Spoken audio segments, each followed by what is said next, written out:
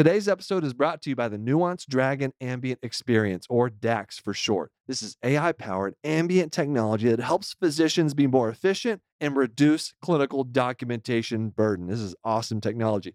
To learn more about how DAX Copilot can help reduce burnout and restore the joy of practicing medicine, ophthalmology, and other areas of medicine as well, visit nuance.com/discover DAX. That's nuance.com/discover DAX.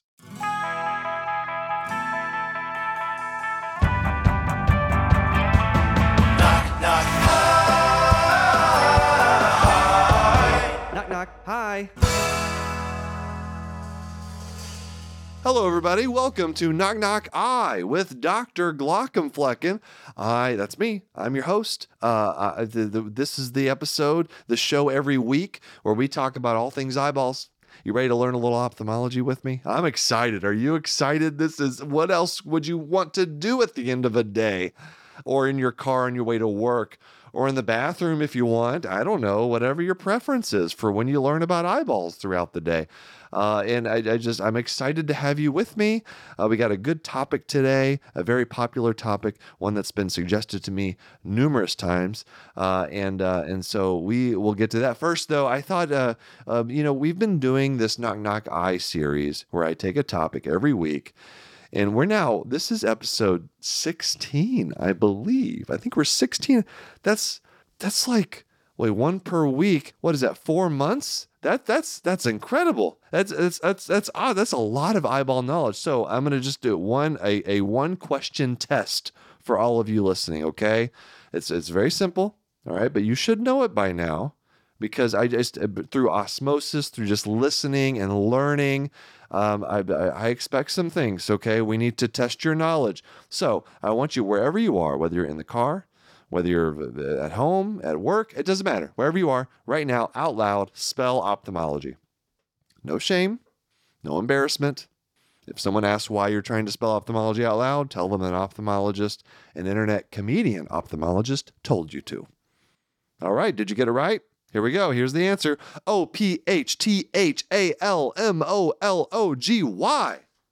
There you go. Ophthalmology. It's spelled like it sounds. It's easy, right? No, it's not. It's one of the hardest words out there. But if you did spell it correctly, congratulations. You can spell that word better than 99% of physicians in medicine. Congratulations. All right. So that was fun. All right. Let's see. What do we want to talk about here at the start? Oh, I know what I wanted to say. Before we get to our topic, I get a lot of questions. I don't read all the comments on social media. We put out a lot of content, the videos, the podcast episodes, the Knock Knock Eyes, all this stuff. So I just can't read all the comments, but I do catch a few every now and then. And one I get often is either whether they're comments or actually mostly emails. I get a lot of emails about this. People wanting advice, like how to develop their own following on social media.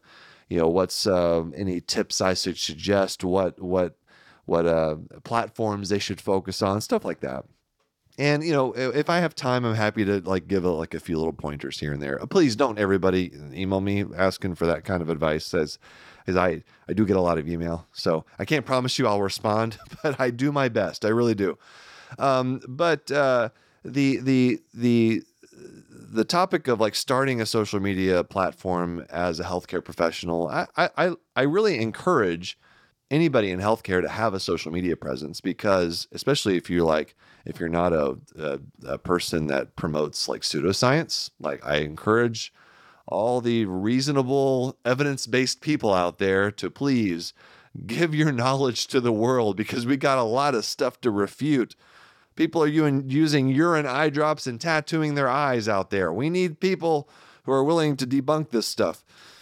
That's a story for another day, but maybe I've already done that one. I don't know. We can get to it later. So what I'll tell people as far as starting your social media presence is, at some point you got to stop thinking about it, and you got to jump in and do it. But it's easy to get discouraged right away because you don't have a following. And so I thought I'd just tell you about like how I started Glockenflecken, you know, and I started from like nothing. I had no followers, 0 followers. And so I started on Twitter. This is back in 2016. And it was right before I went to a conference. There's this conference. It's called ARVO. All right, it's a vision research conference. Now, if you've been listening to me talk either at live events or on this podcast, you know I am not a research person. Me and research, oil and water. We don't get the IRB. My local IRB has a restraining order against me. We do not mix. We don't nothing to do with each other. Me and research. Yet somehow I found myself at a research conference, a like hardcore vision research conference. You guys, this is like with words and these abstracts that you've never heard, full of acronyms, full of enzymes and proteins and things. And it's people get very excited. It's a huge conference, massive, worldwide.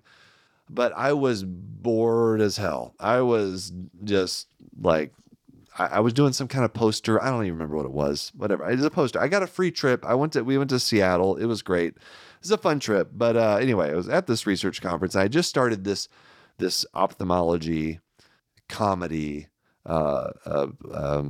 social media account called Dr. Glockenflecken. And it was as popular as it sounds right at the beginning. Yes, an ophthalmology comedy account. And so I had maybe 3 followers total. And I was telling a painfully specific ophthalmology jokes to those people. And I started doing it really at this conference because I didn't have anything else to do. It's like, okay, I'll just make jokes about the conference. And so I actually brought up, I went back through Twitter and now X, and I found my old tweets that I put out there. I posted during that conference, hashtag Arvo 2016, if you're interested. Oh man. Okay. So, here's probably the best one. Here we go. I'm going to read a couple of these. Here we go. A Drusen researcher called another Drusen researcher a pseudo Drusen researcher. Hashtag Arvo fights. Hashtag Arvo 2016. If you're not laughing, that's the correct response.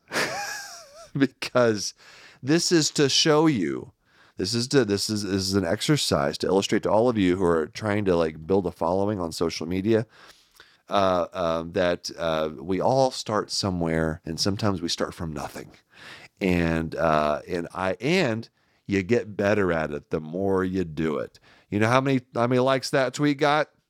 8, and I was thrilled about those 8 likes. All right, that was the highlight, I think, of the conference for me. Let's see what else we got. Oh, this is, how about nothing kills a good joke during a keynote in a packed house quite like an Amber Alert.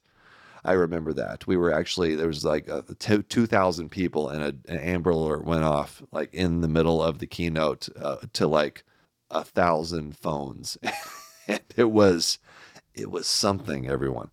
Let's see. The speaker just forgot to sharply enunciate the T in retina. There was an audible gasp from the crowd. Hashtag Arvo 2016. I was just shit posting my way through this conference, you guys. So the point is, again, like, obviously I've gotten a lot better. I realized very quickly that if I wanted to actually build a following, I had to expand my content to other areas of medicine, which is what I did. And now it's Glockenflecken is what you got now with all these crazy characters and stuff. So anyway, just jump in. That's my advice to you. Just choose a platform, choose something you like to spend time on if you want to build a following, and just jump in. TikTok's a great one. You can build an audience very quickly there, probably faster than any other platform. YouTube would be much slower. It's a lot harder to build a following on YouTube, but a lot of people go from TikTok to YouTube. And so TikTok's it's easy. It's accessible. It's also very addictive, so be careful. Okay. Well, anyway, that's a little intro. Let me take a break here, and then we'll get to our topic of the day. All right, we are back, and we're going to be talking about, well, here, let's start with the patient presentation. It's a really quick one. 31-year-old patient comes in with myopia, interested in refractive surgery. All right, these are the consults that you get when you do a lot of refractive surgery. So obviously we are talking about LASIK or PRK or any of the other refractive procedures, the common refractive procedures that are done out there. Refractive surgery has been around for a long time. I'm not going to go into the whole history of refractive surgery, but some of the stuff that used to be done was pretty barbaric. You know, people think that LASIK was the first thing. People were nearsighted or farsighted or had astigmatism or some combination of all of those things. They wanted to be independent of glasses or contacts. What are the options? So years and years, we're talking like the 70s, we used to do this thing called radial keratotomy. This involved taking a very sharp knife, and just warning to everybody who doesn't like hearing about like cutting into eyeballs, because we're talking about that today.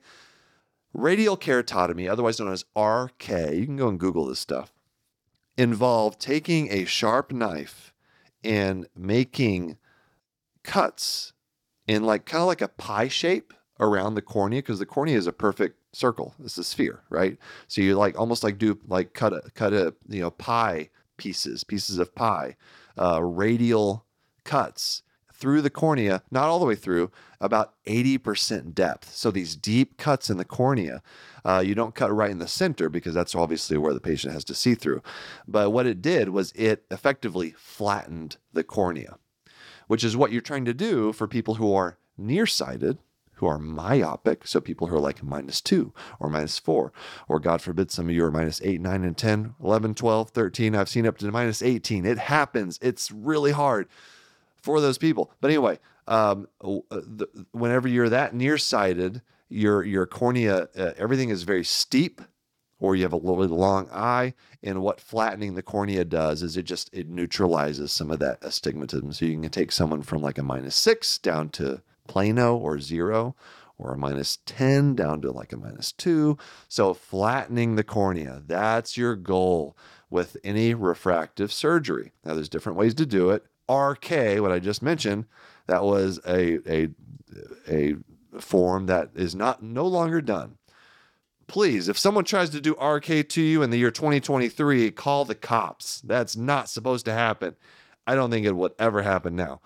And the reason it's so bad is because over time, what we found out, 10, 20, 25, 30 years later, is that it destabilizes the cornea. Now, we talked about this a couple episodes ago with keratoconus, where if you have refractive surgery, it basically just, if you change the shape of the cornea too much, it can destabilize it, and you can get this weird lumpiness to the cornea that makes it to where you don't see very well. Well, that happens with RK patients. And we still see patients that come in with RK.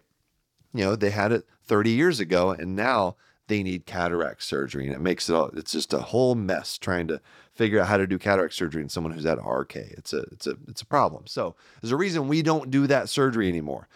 Now, LASIK, we are about, I would say, probably the 90s, maybe the late 80s was like the beginning of LASIK. That's when we started doing LASIK. It has gotten better, but even patients that had it, 20, 30 years ago, a lot of them are still doing great. So it's a much, much better procedure than RK, than the old type of refractive surgery. We learned a lot, like maybe don't slice into the cornea like 12 or 16 times trying to flatten it. Maybe that's a bad idea. And now it's a more sophisticated procedure. So let's talk about LASIK first. I'm going to go into exactly what it is that you're doing with LASIK, and then I'll talk about some of the other types of refractive surgery that can be done. So LASIK involves making a flap in the cornea. Now, I know that sounds terrible, and without anesthesia, it sure would be, but it's not general anesthesia, it's topical anesthesia. So your eye's numb, you don't feel this, you don't even see it Everybody is always worried about eye surgery. Like, am I going to see you coming at me with a big knife? Well, first of all, it's a little knife. It's a tiny one. But no, you're not going to. It's all happening way too close to you. Put your finger right in front of your eye. Like, you can't really make out details. You can't like make out your fingerprint whenever it's that close, unless you're like a -20. And so you can't like make out shapes and things and details of things happening that close to you. It just doesn't happen. During eye surgery, if you're awake, which people commonly are, you just see lights. You just see colors. It's like a little psychedelic show. People who have experience with psychedelics do describe it that way. So anyway, LASIK involves making a little flap on the surface of the cornea, and you kind of open up that flap, kind of like a can opener, like you open the top of the can, but it's still attached to the rest of the can. And then you use a special laser to ablate the underlying cornea. And what you're doing is basically you're using this fancy machine to remove corneal tissue, changing its shape and flattening the cornea if you're nearsighted. If you're farsighted, then you make a little cone. You steepen the cornea. All right, so it changes the shape depending on what you're treating. If you're a -6 and you're trying to get to where you have perfect distance vision, then you want to flatten the cornea. If you're a +3 and you're trying to get to perfect vision, then you're going to steepen the cornea. I will say it's much, much, much more common for people who are nearsighted to get LASIK. And it actually works best for people who are nearsighted. People who are farsighted, it's a little bit tougher to get that perfect vision. It can be done, but it's just not as common. All right, so and then what you do after you do the ablation, then you take that flap, which was just like hanging in the breeze for a while, and you just put that flap right back down on the eye. Voila. And then you put patients on some drops, and the reason people love LASIK so much is because you get the wow factor. Yeah, it's all about the wow factor. You go home, you come back the next day, boom, 20/20, no glasses. Amazing. And we're talking people who are like -8. You could barely see your hand in front of your face before surgery. All of a sudden, you're walking around no glasses. Wow, that sure was worth the $2,000 per eye. Yeah, it's a great procedure. It really is. So that's LASIK. Now, some people maybe don't qualify for LASIK. And there's reasons for that. If you are a little bit too nearsighted or your cornea is too thin, because remember, you have to remove corneal tissue. Well, if your cornea is already naturally kind of thin, well, there's only so much tissue you can remove before it gets a little dangerous, before you start running out of cornea tissue to remove. So if you have thinner corneas, because whenever you evaluate someone for refractive surgery, you're always measuring the cornea. But if the cornea is too thin, or the more nearsighted you are, the more tissue has to be removed during the procedure.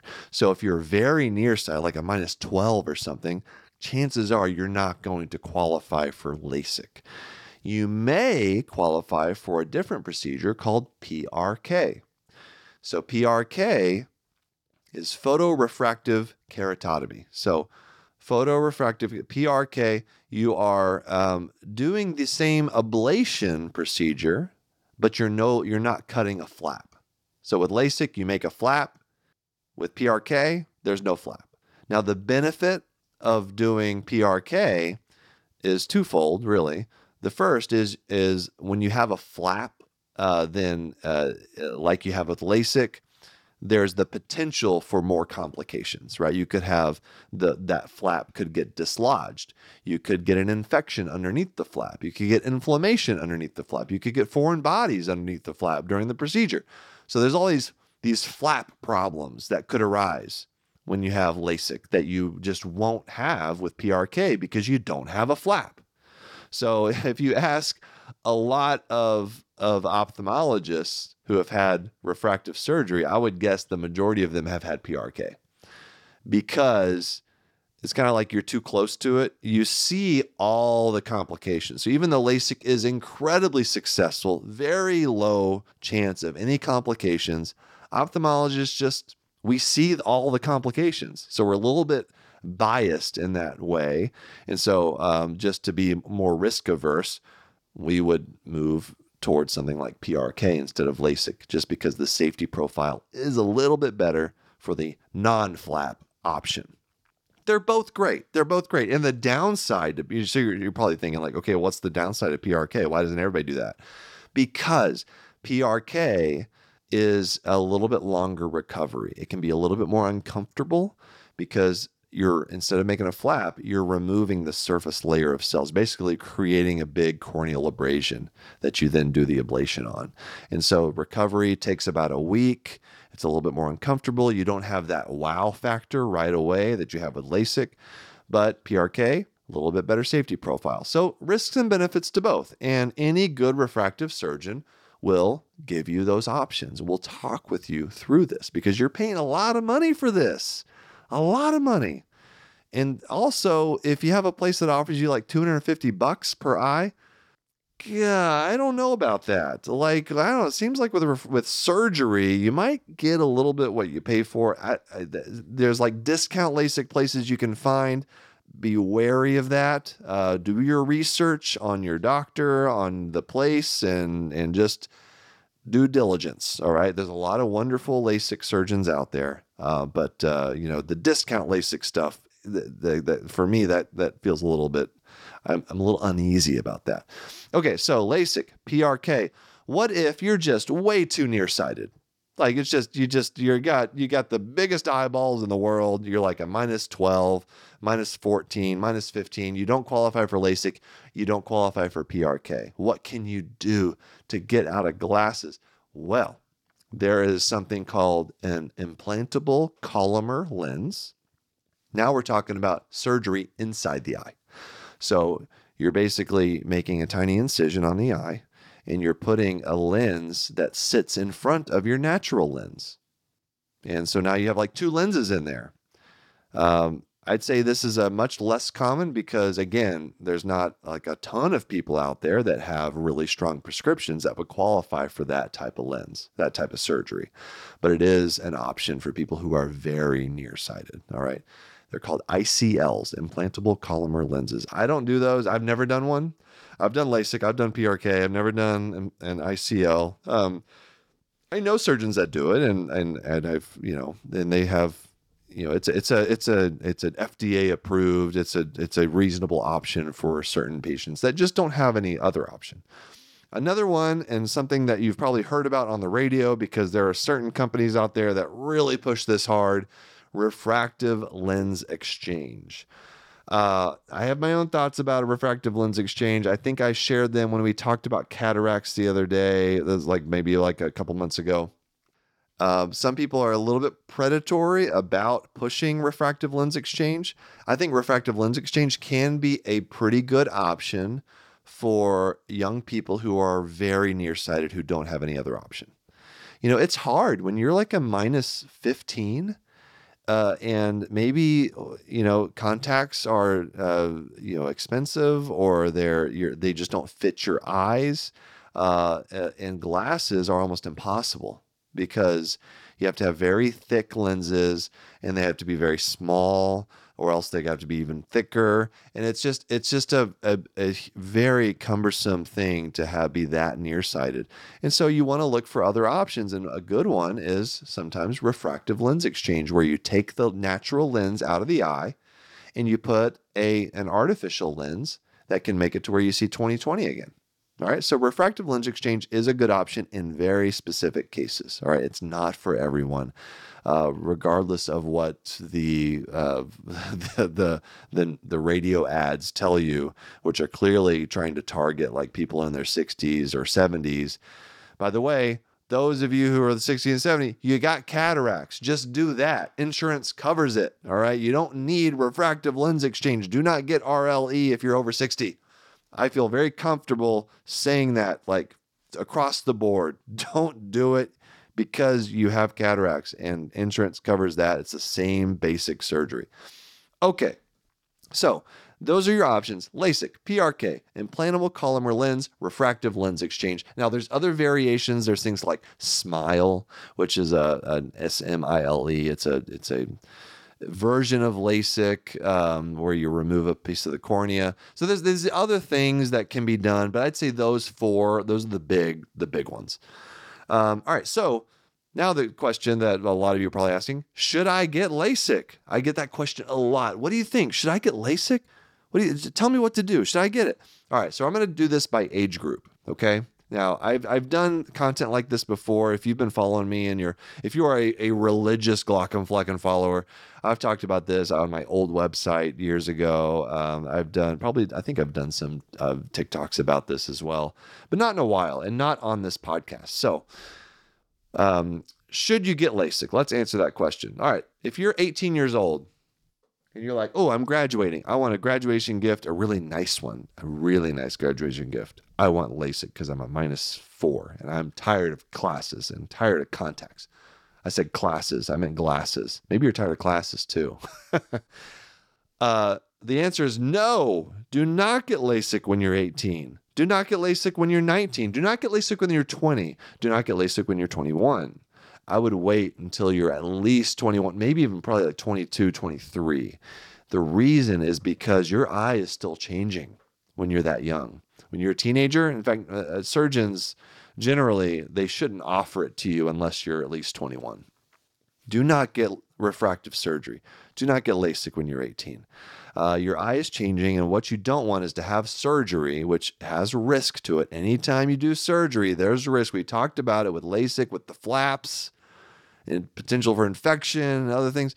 Your eye is still changing, and so you don't want is to have surgery and then have the surgery like not really be that effective a year later, and then you got to go back and get an enhancement. You got to get a second LASIK procedure.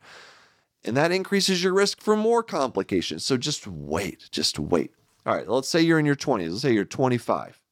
This is a great time to get LASIK. It's fantastic. All right, yeah, you're done. You're not only are your eyes fully developed, but your brain is fully developed. So you can make these types of decisions. So 20, 25, late 20s, great time to get LASIK. In your 30s, also fantastic time to get LASIK. The issue is, and it's kind of like, it's really unfortunate because whenever you're in your like mid-20s, like no, you don't have money to get LASIK.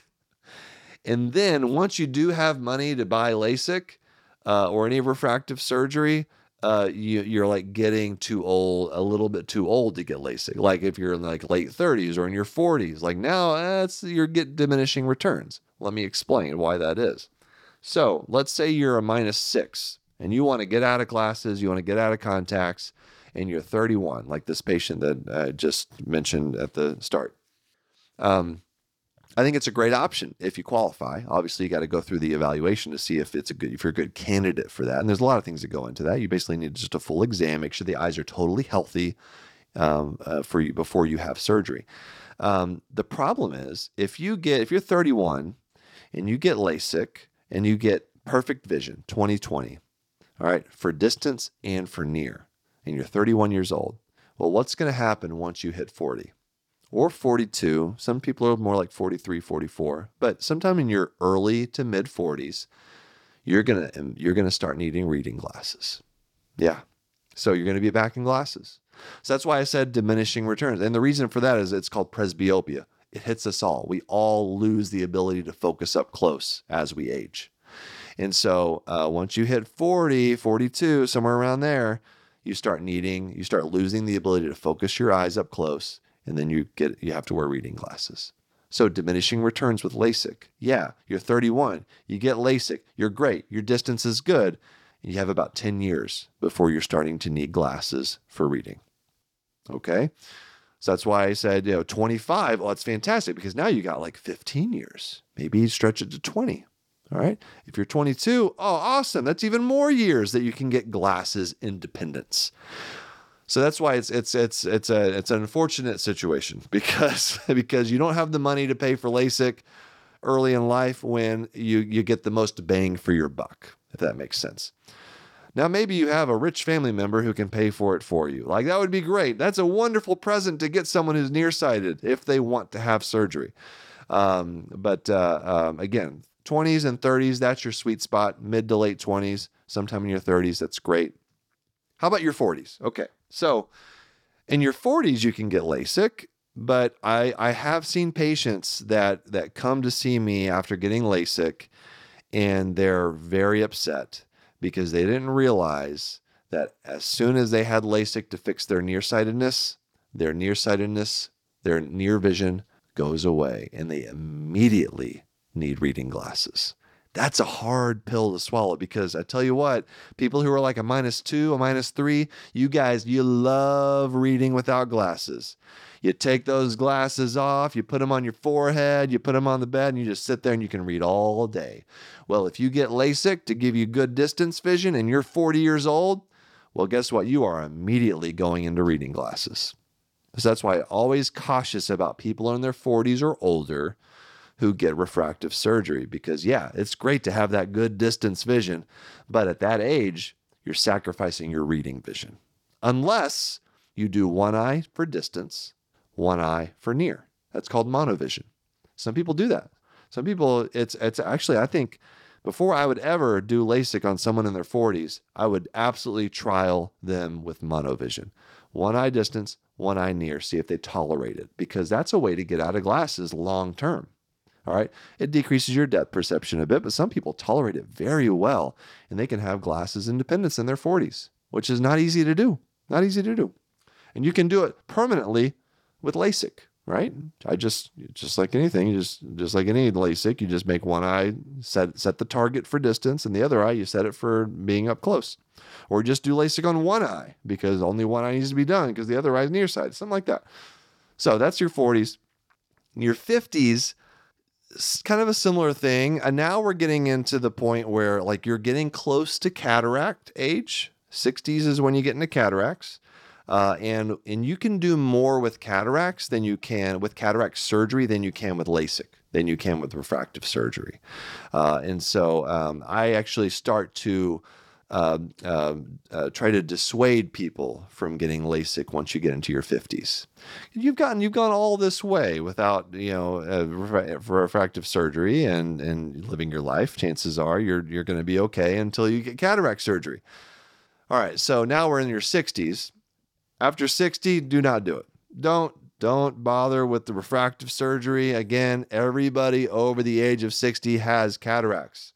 We can do more with cataract surgery than you can with LASIK or PRK. All right, so just hang on. Don't listen to the ads. Don't let someone talk you into refractive surgery at the age of 64. All right, you don't need it. All right, same thing in your 70s, same thing in your 80s.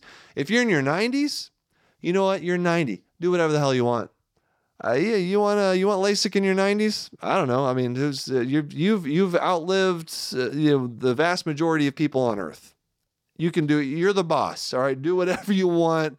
You're 93. You want to have LASIK? Yeah, okay, sure. I don't know. I wouldn't do it, but I mean, you've done something right your whole life. Like, why stop now? All right, why? Who are we to tell you how to live your life, Mr. 93-year-old?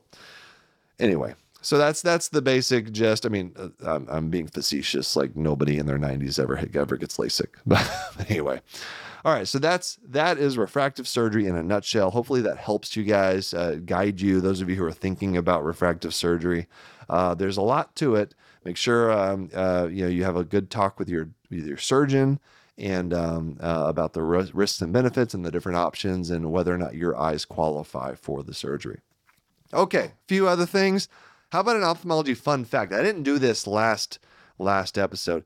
You guys, last episode, it was late. I was recording that episode like 1. I feel more refreshed now. It's only 10:30 p.m. right now where I am.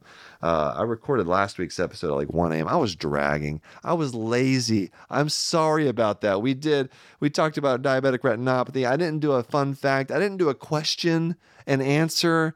I mailed that episode in. I would like to apologize to you all. You deserve more out of me, a comedian internet ophthalmologist. Okay? So here we go. Ophthalmology fun fact. Babies don't start producing tears reflex tears, I should say, until about 2 weeks at the earliest. That's the earliest, really, a human being can start to produce reflex tears. That's from the lacrimal gland. Some babies, it's really more like, 4 weeks or 6 weeks or something like that. So, but it's not right away. All right, so those babies are crying, but they're not producing tears. Well, their lacrimal glands just haven't kicked in yet. In fact, tearing, if you have tearing in a newborn, like within the first couple weeks, that's actually potentially a bad sign, because there's a very serious disease called congenital glaucoma. And tearing is a sign of congenital glaucoma. It's not like a definite thing, but it's something you have to be a little bit, you have to, make sure you get that evaluated in like a newborn that's tearing. And pediatricians should know that. Certainly ophthalmologists know that. And the reason that's a sign of congenital glaucoma, again, glaucoma is where high eye pressure in the eye, is because the thinking is that the eye, a baby with congenital glaucoma basically has like an immature ocular system, just in general. Everything's kind of immature. It's not fully developed, functional. So that's why they have glaucoma. Well, that also extends to the lacrimal, like the drainage system around the eye. It's all just very immature and underdeveloped. So the little bit of tears that newborns do make, like basal tears, not the big reflex tears. That's not made. They don't do that yet. The little basal tears, like just the surface tears, those little babies that with congenital glaucoma, they can't even handle the small amount of tears that newborns do make. And so, and when I say handle it, that means they can't drain it. They don't have a drainage system that's functional, and so they end up tearing, ends up going down their face, and that's very unusual for a newborn. So anyway, think about that. Just that's like a one neuron arc for healthcare workers, physicians. You see a 1 week old with tears like running down their face, like one neuron arc, congenital glaucoma, get them in to see an eye doctor. All right, you could save a baby's vision. All right, and then lastly, before we go, and we're getting 37 minutes into this episode. All right, you're probably done with your commute by now. Question from the Glock Flock. This was someone on YouTube, because I just dropped the episode about color vision. And the question is, why does Viagra cause blue tinted vision? I get that. I've gotten that question a number of times. What is it? Why is that? That's a symptom of if you're really pounding the Viagra, you can get a blue tinted vision. And that's because your retina cells actually have some phosphodiesterase enzyme in there. So the like Viagra, it inhibits the phosphodiesterase 5. That's like in, I don't know, in the blood vessels, in the penis. I don't know. Different type of ball area. Like I am not, that's not my area of expertise. So I'm not going to try to explain the pathophysiology. It has something to do with PDE5. Anyway, but you have PDE, you have phosphodiesterase in the retina cells as well. So if you take too much Viagra, if you take a lot of it, then you can get a little bit of inhibition of that enzyme that's in the retina. And it can just alter your vision, your color perception, because it makes like some of the cones work, some of the rods work a little bit less than the others, and you get this color perception change. So anyway, that's why. So, and usually it's like if you're like really going after the Viagra real hard, so to speak, that's when you can see that color vision. And usually if you stop it, then the color vision will return to normal. All right. Hopefully like your penis does as well. And if you have color vision changes that last longer than 4 hours, seek a doctor's opinion.